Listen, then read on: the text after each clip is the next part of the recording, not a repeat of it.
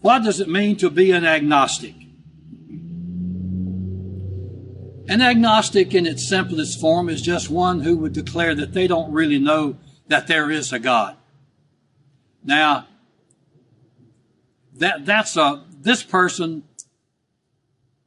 has come to the place where they're playing word games with themselves, or else they've talked himself into an understanding that is totally illogical.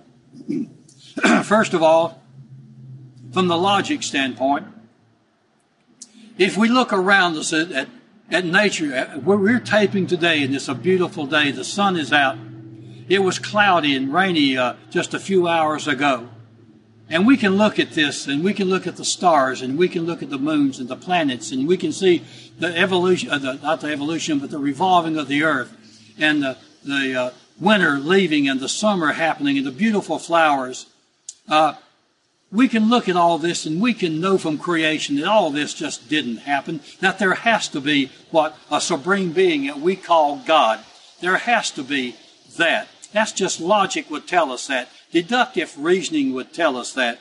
And of course, the scriptures tell us very definitively that in the beginning God did all of this. Before any of this, God was transcendent. He was always has been, He always is, and He always will be.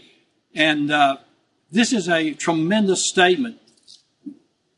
So God reveals Himself through nature. That in the book of Romans, if you read chapter 1 of Romans, it'll tell you there that through nature, God reveals Himself that these people are without excuse.